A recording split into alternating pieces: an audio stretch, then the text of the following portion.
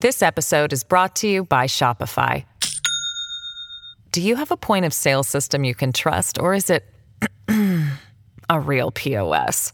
You need Shopify for retail. From accepting payments to managing inventory, Shopify POS has everything you need to sell in person. Go to shopify.com/system, all lowercase, to take your retail business to the next level today. That's shopify.com/system.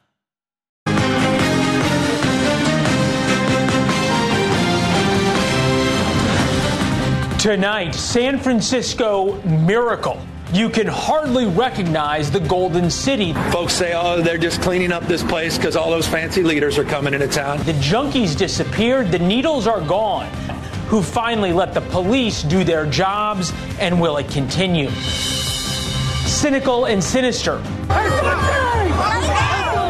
They call it a march for peace, but call for the death of Israel and try to attack police. Imagine if they had tiki torches instead of keffiyehs. What these demonstrators really want. Generation lost. Oh my God. 10 plus teenagers gang up and kill a young man trying to protect a friend. Why hasn't anyone been arrested? $75 million for a coach to go away. The latest example of college athletics run amok. How all of us are subsidizing Jimbo Fisher's golden parachute. We'll follow the money. Welcome to the fairest show on television. First tonight from Washington, we explore the new San Francisco. Video shows an incredible transformation. Beleaguered San Francisco is suddenly spotless. The junkies are gone. The homeless camps have disappeared. Crime, evidently, is no longer a problem. And no, Batman didn't show up. But President Biden will later this week for the APEC summit that includes the president of China.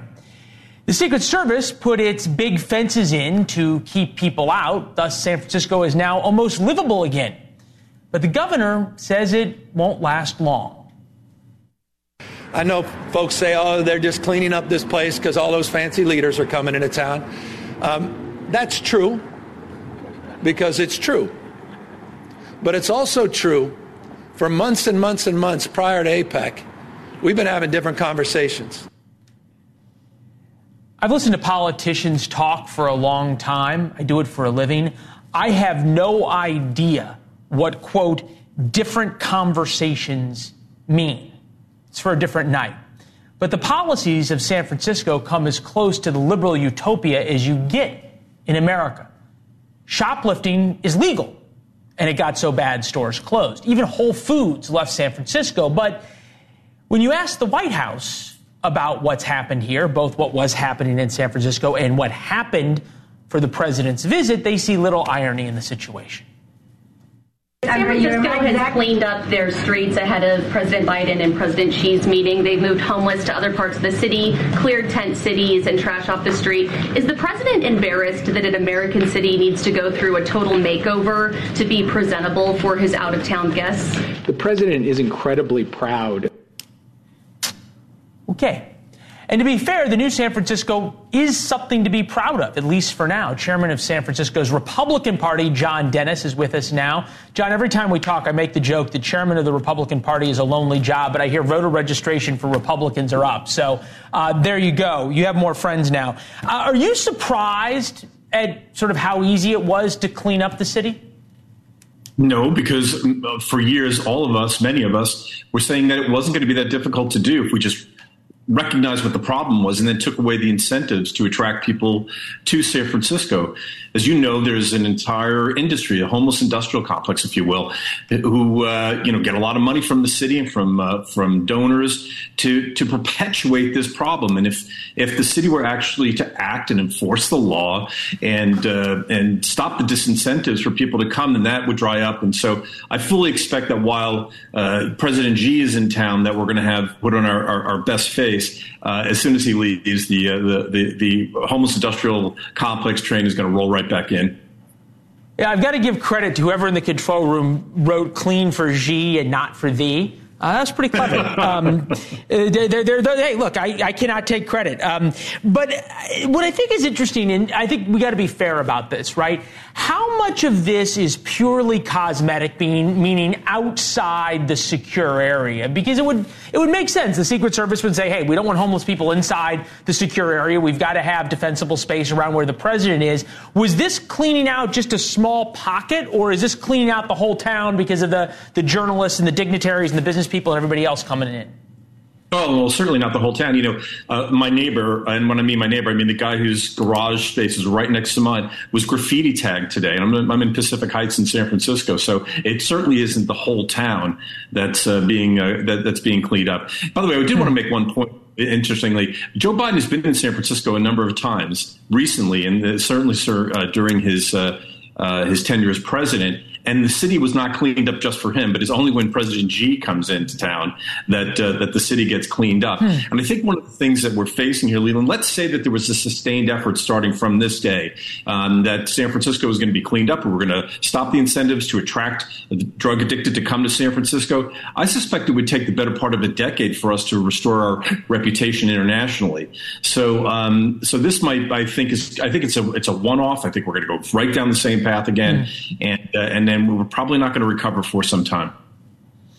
Yeah, it almost reminds me of the old Soviet times when somebody would come to town and they'd stack all the potatoes really high or something like that to show the dear leader that things were okay. You made a good point about it. I was just going to say this. Go ahead. When Republicans ran this city, which was some time ago, granted, the city didn't have these kinds of problems. It had nothing. In fact, the things that you think about San Francisco, Golden Gate Bridge, the Bay Bridge, trolley cars, all the great things about San Francisco were all built when Republicans ran this city. And what's interesting is I don't think anybody would deny that these problems would not exist if Republicans were in San Francisco right now. Okay, I got 10 seconds. I'm going to give you the last word. I'm not sure I could go as far as to agree with you. It's a partisan issue because, look, Chicago was run by Democrats for a long time, and up until recently, it was a really phenomenal city. Real quick, are you hearing any desire, even among sort of the elite liberal class, now that San Francisco's clean, to keep it this way? Yeah, well, two things that liberals love is one being projecting and having a projection of being better than you, and they love their money. And their money's being affected right now because business is down across the city, real estate prices are down across the city. So there is a movement amongst moderate Republicans to take the Republican line, which is to reestablish law and order and a clean, safe city where you can do business. I would say that was a little more than 10 seconds, but it was a thorough answer. Thank you, sir. We'll have you back. We appreciate it. Enjoy APEC in San Francisco. It's becoming increasingly clear protesters at home and abroad have far more sinister intentions, more sinister desires than just a ceasefire in Gaza. 300,000 marched through London. You can see the flags with placards defending Hamas and demanding the killing of Jews. Britain's equivalent of Homeland Security chief said police should confront the marchers. She was fired. And then she tweeted, the sick, inflammatory, and in some cases clearly criminal chants, placards, and paraphernalia openly on display at the march mark a new low. Anti-Semitism and other forms of racism, together with the valorizing of terrorism on display, is deeply troubling. Deeply troubling may be an understatement. The same thing is happening here in America. Globalize the Intifada. From the river to the sea. From the river to the sea. Palestine will be free. Palestine will be free. From the river to the sea. Palestine will be free. Yeah, there was one in Austin, Texas as well over the weekend. Look, it's pretty simple. We've told you what those chants mean. Intifada is a popular uprising by Arabs to kill Jews. From the river to the sea, the Mediterranean Sea to the Jordan River, wipe out the state of Israel.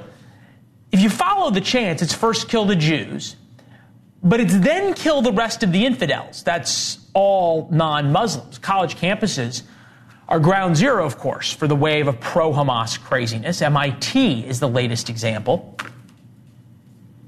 We won't back down! We won't back down! We won't back down! We won't back down! We won't back down! What happened at MIT is extraordinarily telling because that's students reacting when the school's president didn't follow through on threats to suspend them for threatening fellow students. So there was a bunch of pro-Hamas demonstrators who threatened fellow students, and then the president backed down. This is what the president wrote. We heard serious concerns about the collateral consequences for the students, such as visa issues. The students who remained after the deadline will be suspended from non-academic campus activities. This is the translation. This is important. She was worried that foreign students who organized the rally, if they were actually suspended for doing some pretty hateful and absurd and repulsive things on campus, if they were suspended as the rules demand, they would be deported. Lily Cohen is experiencing this firsthand. She's a Jewish student at Northwestern University who penned an op-ed about feeling vilified. As an alumni there, I'm interested in talking to you, Lily. She's also joined by Rabbi Shmuley Boteach, author of Kosher Hate, How to Fight Jew Hatred, Racism, and Bigotry. Rabbi, it is good to see you as well. Lily, I want to start with you. I went to Northwestern. It's pretty shameful what is being allowed to happen to Jewish students there. I think what's fascinating about MIT is that the president kind of, I don't think she meant to, but said the quiet part out loud. She told the truth about the foreign students organizing this. Do you feel the same thing's happening at Northwestern with foreign students being behind a lot of this? Thank you so much for having me. I don't know if that's quite similar to what's happening at Northwestern. A lot of the students who are organizing our Students for Justice in Palestine rallies and protests are American students from an array of different backgrounds. And it's definitely concerning to see what's happening at other schools. There's a lot of similarities at Northwestern, but I think in terms of, hearing chants of From the River to the Sea and seeing posters of hostages in Gaza being torn down, that's happening here as well as at schools all over the country. Yeah. Yep. And obviously, we all lived through how Northwestern handled other times that students felt unsafe on campus. It was handled quite differently. Rabbi Boteach, help us understand, I know you've studied this, right, that the pro-Palestine, if you want to call that movement, is rooted in this neo-Marxist, socialist, one-time Soviet kind of viewpoint. And I'm wondering if you are seeing any connections now to the groups that are supporting Hamas and the Palestinians with that same kind of movement where the Soviets supported the PLO back in the day. This is much worse than anything which is neo-Marxist or communist or socialist. That goes back to the let's say all the major demonstrations in the Vietnam era where people were almost supporting a communist Vietnam, USSR. This is much worse. You're talking about people who are supporting Hamas, who are supporting women being brutalized, teenage girls who have boyfriends being decapitated and murdered, LGBTQ Palestinians being castrated. You're talking about the suppression of any kind of political dissent. Let's say the Israel haters on campus at MIT, at Harvard, at NYU, let's say they got Northwestern, let's say they got their wish. Israel disappears, either through some terrible thing, God forbid, which let's say they don't want that. Let's say 6 million Jews agree, let's go live in Florida. Middle East is too dangerous. Is that going to stop Hamas, Syria, all these vile Arab entities who destroy Arab lives? Syria murdered 600,000 Arabs. Nobody gives a damn. Hamas has stolen every last penny of the Palestinian people. Not to build a single bomb shelter, not to build a single school. Even the Shifa Hospital is just a small veneer of Rabbi, we're going to get to Shifa Hospital in a minute. Lily, I think it's important because you made a point that there are a lot of students who are out there protesting of all backgrounds. I get the first couple of days that you see pictures of babies or pictures of quote-unquote civilians in Gaza on, pulls at the heartstrings. Kids tend to have, protest first, learn second. How many weeks in, right, of From the River to the Sea and Intifada, on and on, how many weeks in do you give people credit for they may not exactly know what they're marching for until you go, if you show up at one of these protests where people are chanting for the annihilation of Israel, then that's what you believe? Well, I think at Northwestern, it was made clear last year. I wrote an op-ed last year about the fact that From the River to the Sea was a call for the destruction of the state of Israel. And so I think maybe the first couple of days when students on campus, right after October 7th, started protesting, maybe they didn't know what they were protesting for or what they were saying. But I think very quickly, I think reality has to hit, and they have to be held accountable for the anti-Semitic and just really hateful rhetoric that they're spewing at Northwestern and on campuses across the country. Rabbi, I'll give you the last 30 seconds here. Where are we in the arc of this? Are you starting to see a realization in Western civilization? Sort of, it's not about a ceasefire in Gaza. It may not even be really about Jews. That there's a deeper undercurrent and organization to this that has a lot more to do with taking on Western culture. As I said, sort of that Marxist culture, than it does simply about even what's going on, whether or not Israel exists. Leland, you're absolutely right. This is much more than the Jews. You're talking about the disintegration of any support for the liberalism of the West, women to dress the way they want, people to have live their lives the way they want, liberal, free democracy to speak out the way they want. We don't have a single Arab democracy out of 40 countries that surround Israel. So this is a threat to the West. First, they come for the Jews, then they come for everyone else. And I'm so sorry for students on campus, Jewish students, who are experiencing the most volatile, disgusting anti-Semitism. And these campuses have a responsibility to uproot it, to protect the Jewish students, because first they come for the Jews, then they come for everybody else. Oh, we know schools know how to stifle dissent. They did it certainly during 2020, and anybody who would dare say anything conservative. So they know how to do it. They just have chosen not to here. Rabbi Lilly, thank you very much. We appreciate your time. We want you at home to become part of the conversation. Sign up for War Notes. It gives you a free look at the show every day at 4 p.m. Just go to readwarnotes.com. Readwarnotes.com. Subscribe. It's free. The notes started as our internal email discussion about the most important events of the day. It's literally how we put the show together, our thoughts, our analysis. You get to be part of it, and you can respond to the email with your thoughts. We're going to start reading some of those on the program. You can also join us on social media anytime at Leland Vittert on Instagram or Twitter. That's readwarnotes.com, and subscribe for free. Overnight, 3 hoodlums tried to break into a car in the wealthy Georgetown neighborhood of D.C. We don't normally cover local crime, but it is home to multi-million-dollar townhouses, senators, cabinet secretaries, ambassadors, all these kind of important people, and President Biden's granddaughter. The thieves picked the wrong car. It belonged to the Secret Service detail protecting Naomi Biden. One agent fired his weapon at the would-be thieves and missed. Understandably, it scared the thieves off. Yes, the Secret Service missed. But think of all the other victims who wish that they could fight back like that, too. And there's a lot of victims. Carjackings in D.C. up to 183 this year so far.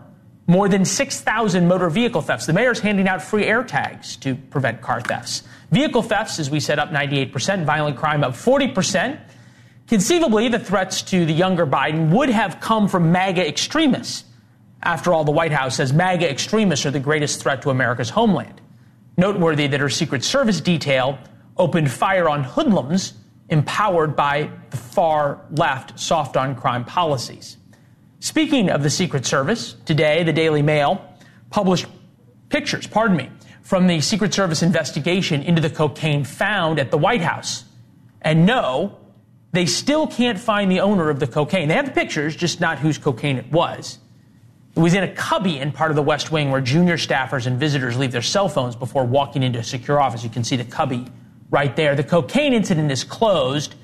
The shooting and, missing suspects who were shot at by the Secret Service and why the Secret Service missed is still under investigation. Coming up next, conventional wisdom is seldom right. The great Bill O'Reilly with us on whether we can assume it will be a Trump versus Biden contest a year from now. And the one side in Gaza provides denials, the other side provides video. Why the media treats Hamas and Israel the same. Plus, we'll uncover the truth about what's actually happening below ground in Gaza. You're now entering into the room where we suspect the hostages were being held.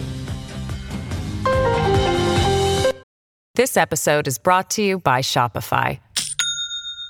Do you have a point of sale system you can trust, or is it a real POS. You need Shopify for retail. From accepting payments to managing inventory, Shopify POS has everything you need to sell in person. Go to shopify.com/system, all lowercase, to take your retail business to the next level today. That's shopify.com/system. Iowa, it will not be as a presidential candidate. I am suspending my campaign. I think the voters who are the most remarkable people on the planet have been really clear that they're telling me not now, Tim. All right, so that's Tim Scott suspending his presidential campaign. Maybe he was running for vice president after all. He says he's not going to endorse anybody. He'll wait and see. As we told you last week, it's now Ron DeSantis and Nikki Haley for the number 2 spot to take on Donald Trump. As you see, the main event premiering in Iowa in January. Of course, Safe Money says who cares about them? It's actually going to be Trump versus Biden in the general election. That's conventional wisdom. But conventional wisdom 1 year out has not been right since 2000. Bush v. Gore ran in front pillar to post. November before the 2004 election, Howard Dean was going to be the Democratic nominee. Turned out to be John Kerry.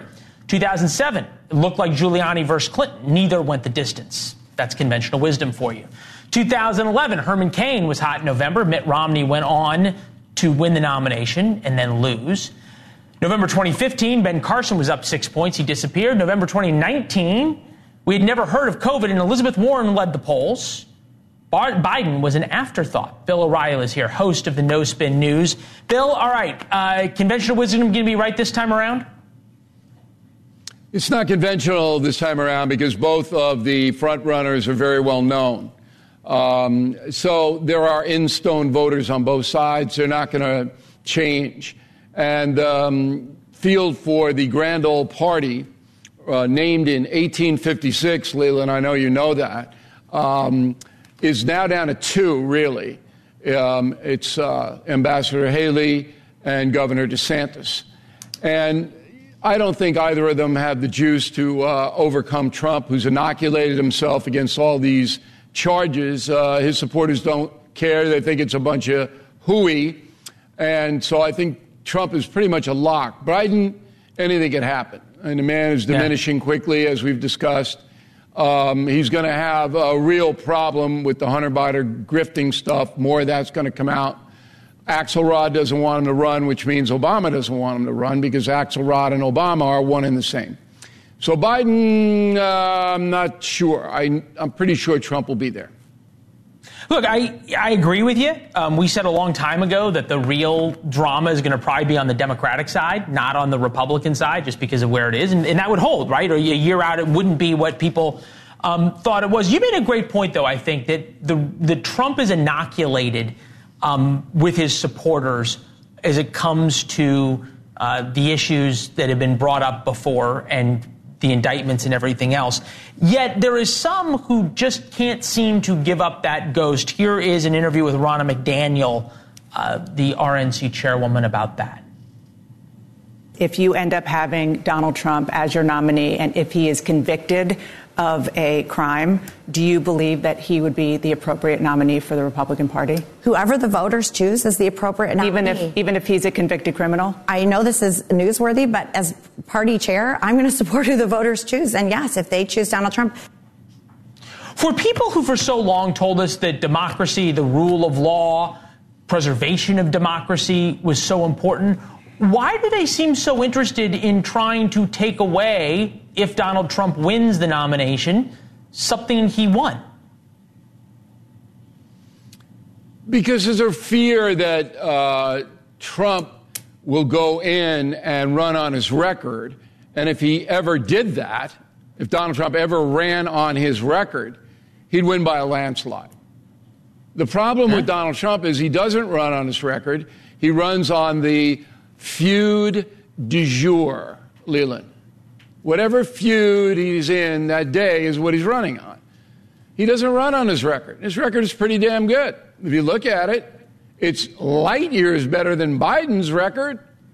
But Donald Trump is his own guy, and he's got the drummer, and he's dancing to the drummer.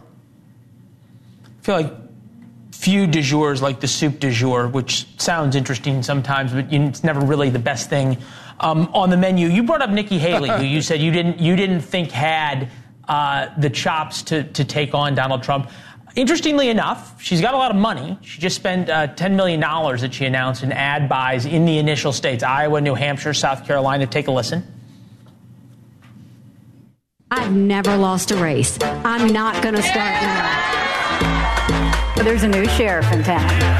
Don't mess with Nikki Haley. You should know this about me. I don't put up with bullies. I wear heels. It's not for a fashion statement. It's because if I see something wrong, we're going to kick them every single time. She seems to focus a lot on her high heels, right? It's not a statement, it's ammunition, on and on and on. That said, if she goes toe-to-toe with Donald Trump, it's one-on-one at some point early on. Let's just say Iowa before New Hampshire, after Iowa before New Hampshire. Can he do to her as a woman what he was so effective in doing in the 2016 primary? Maybe. I think Haley is a good VP choice for Donald Trump. So if he would agree with me, and I don't know whether he does or not, he'd lay off her because she's not going to beat him outright. You say it's going to be Haley against Trump. That's not going to happen. There's always going to be DeSantis there to water her down, to dilute her support. And Trump's support is going to remain pretty rock solid in the Republican precincts. But I would take a hard look at Ambassador Haley as a second slot. And if Trump got run over by a bus tomorrow, and if it's in New York City, there would be a lot of people who like to drive that bus, Haley could beat Biden outright. And I think pretty handily as well. Interesting you say that, because the polling that came out today, as you pointed out, has Trump beating Biden. It does not have Ron DeSantis beating Biden. It has DeSantis losing. Bill, it's always good to see you. Thank you, sir. Thanks for having me in. See you soon. Yes, sir. We finally have conclusive proof of what's happening in the hospitals of Gaza. And that's important, because even the New York Times can't figure out what's happening there. Like this story. Israeli forces near a struggling hospital they say covers a Hamas complex. Israeli officials say that Hamas has built a complex under Al-Shifa Hospital, a major Gaza hospital.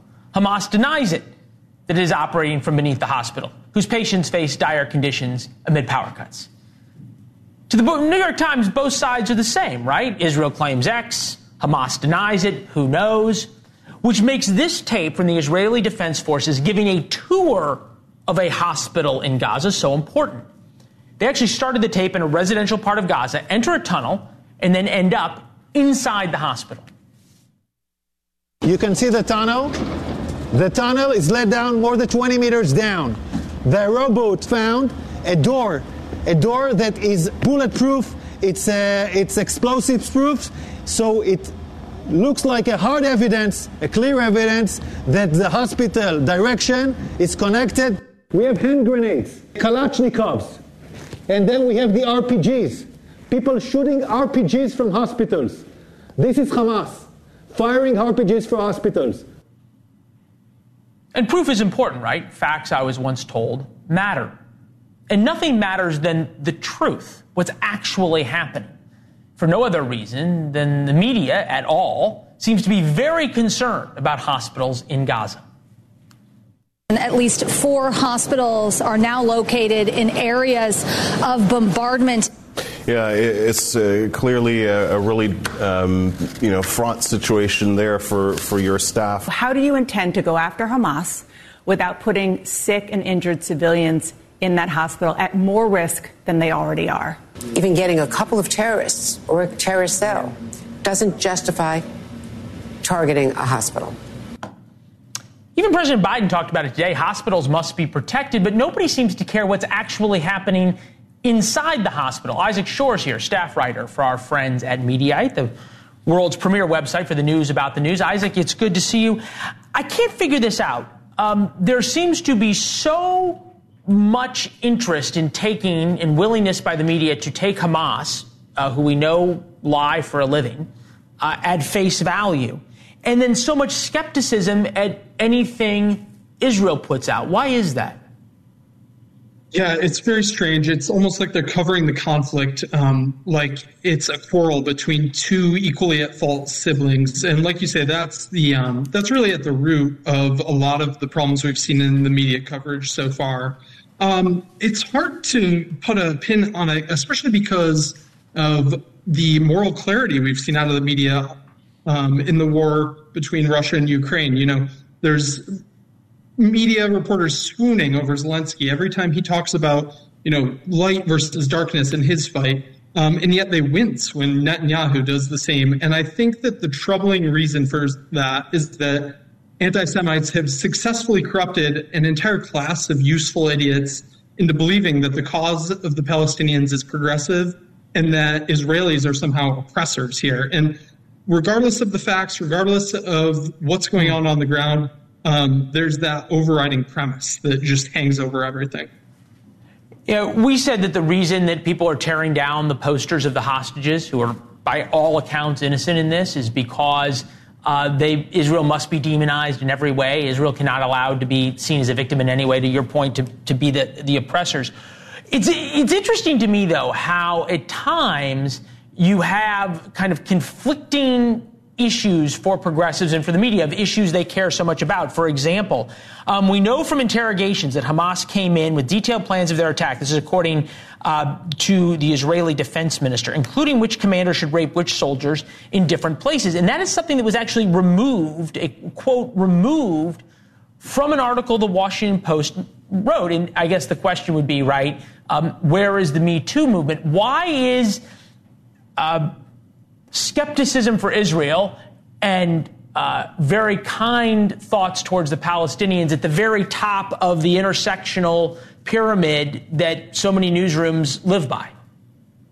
Yeah, I think it's in the news right now, so that it just shoots to the top. But it's like you say, I mean, you mentioned the Post. I saw the LA Times did the same thing to a column written by Jonah Goldberg. They affixed an editor's note 2 days after the attack, saying, you know, these reports of sexual atrocities have not been substantiated. And since then, they absolutely have. I mean, the editor's note was questionable when it was originally added, but now it's been confirmed twice, 3 times, 4 times, 5 times over, and they still just refuse to take down that disinformation. And it's really disturbing. I don't have a good explanation for it. What I think is interesting is that for the world to see if Palestinian civilians are the issue, that there are Palestinian civilians inside hospitals. They're being held by Hamas, and the Israelis put out proof, and it's as if it didn't happen. Isaac, we appreciate it. Thank you. I thought the quarreling siblings was an interesting way to look at this. Thank you. Coming up next, a young man springs into action to protect his friend from bullies. The gang then turned on him and killed him. Jonathan Lewis's father joins us next, 2 weeks after they killed his son. Why haven't police arrested a single person?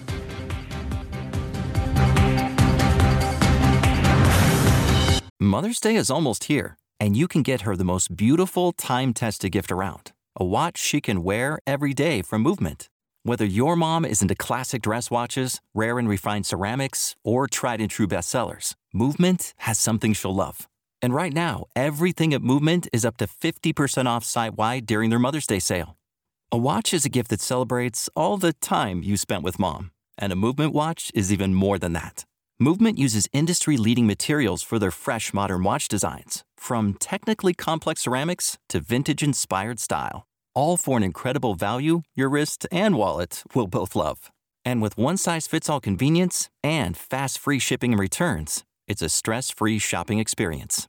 Save big on the best Mother's Day gift ever with Movement.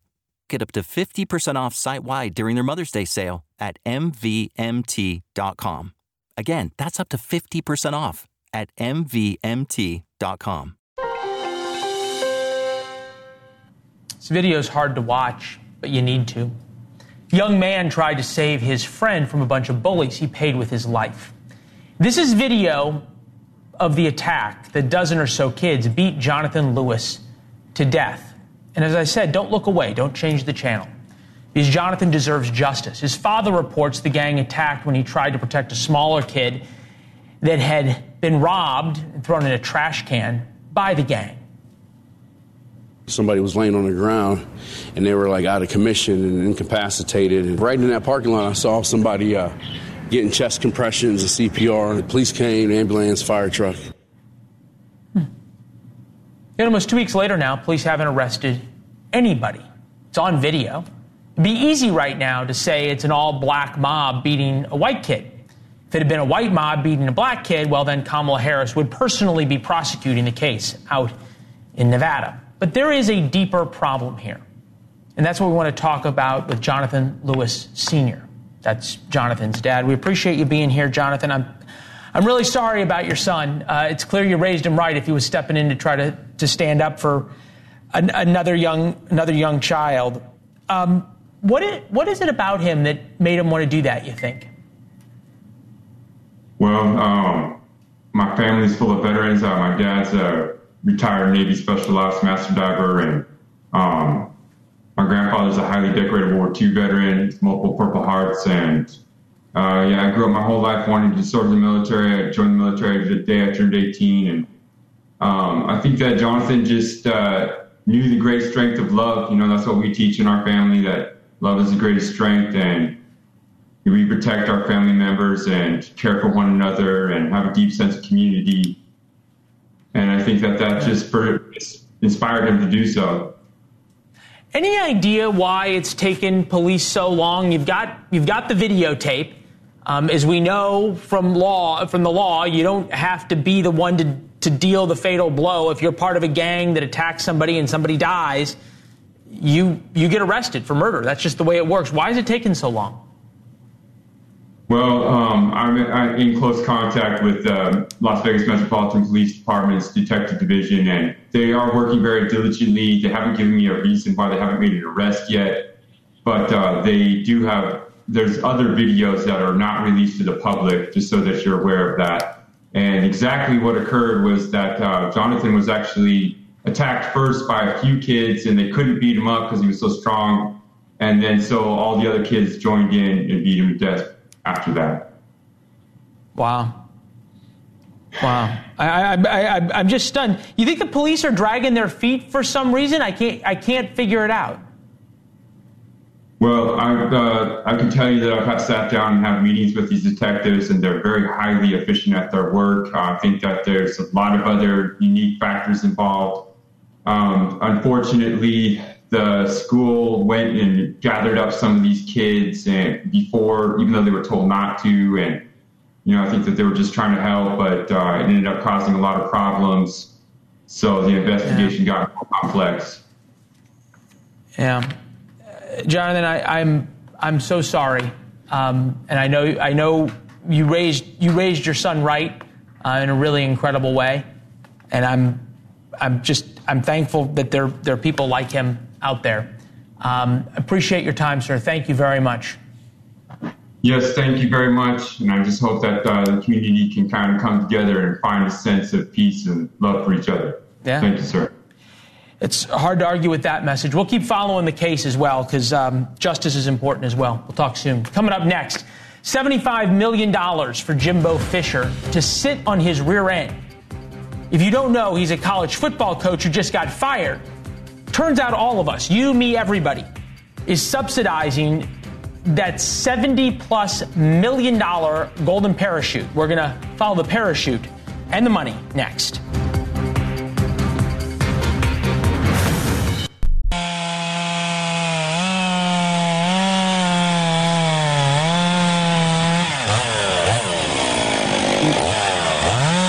Oh, all right. Start again. Turns out the electric car utopia, needs something not so green. You got to cut down zillions of trees to make the electric poles to carry the electricity for the green electric cars. Take a look at the numbers. Over the last 2 years, the two leading lumber companies, including Stella and Jones, were up, one of them was up almost 100%. That well outpaced the S&P 500 at 16%. Good news for our next guest, Walter and Barbara McPhail. The husband and wife team grow utility poles and are board members for the Forestry Association of South Carolina. Really, can we trace all this back to everybody loving EVs and you guys are growing more poles? Absolutely not. We're growing more poles because they're profitable. And we have poles, and we have pulpwood and saw timber, but poles bring 100% more for our timber. So we want to grow big poles.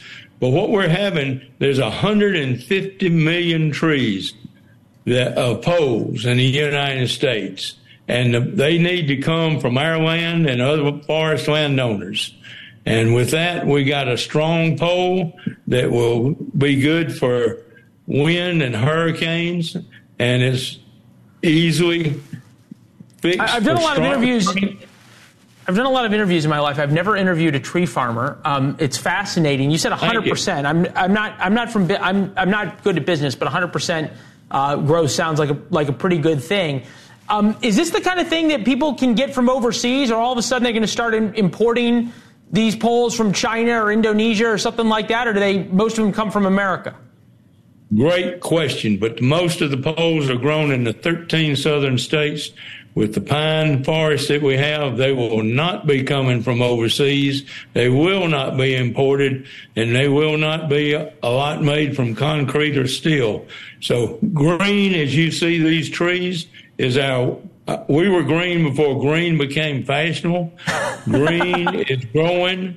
For every tree we cut down, we plant 10 back. Right. So this is one renewable resource that we can continue to grow and use. I get that, but I want to get Barbara in on this. What I'm curious about, how long does it take to grow one of these? And at some point, if we start cutting all these things down now, and I get it, business is good, you got to sell when there's people buying, but what happens when the next lot starts falling down and they're trying to build even more electrical lines? So it takes 35 years to grow a pine tree to this height to be able to cut it.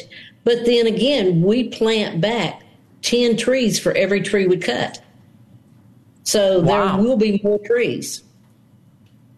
I love it. It's so cool. I appreciate both of you joining. I got to say, it's nice. It's really nice to have people on the show who are doing well. Obviously, business is booming for you guys, and you just seem like such nice people who are hardworking and taking good care of our country and growing some impressive trees. Congratulations. We'll talk soon, all right? Thank you. Thank you. Coming up, talk about a good job. This job is even better than tree farming because you don't have to do it. $75 million to sit at home. It's happening for one college football coach, former college football coach. And we, all of us, whether you live in Texas or not, are paying the bill. We'll tell you why next.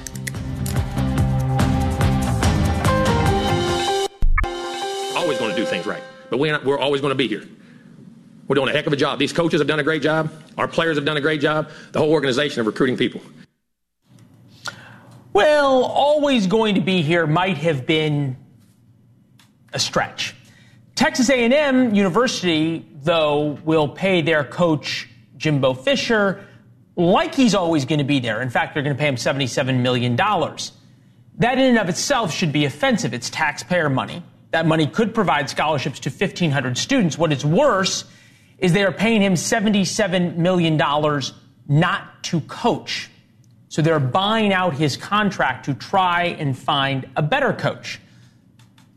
Therefore, Jimbo can laugh all the way to the bank or all the way to his next coaching job or to the golf course because he gets the money regardless. So even if he takes a new job, he still gets to keep the $77 million. We told you in the beginning what an outrage this was because not that there's a college football coach being paid $77 million, which sort of makes a real farce of this concept of student athletes and on and on and on and shows you what it really is, which is a business.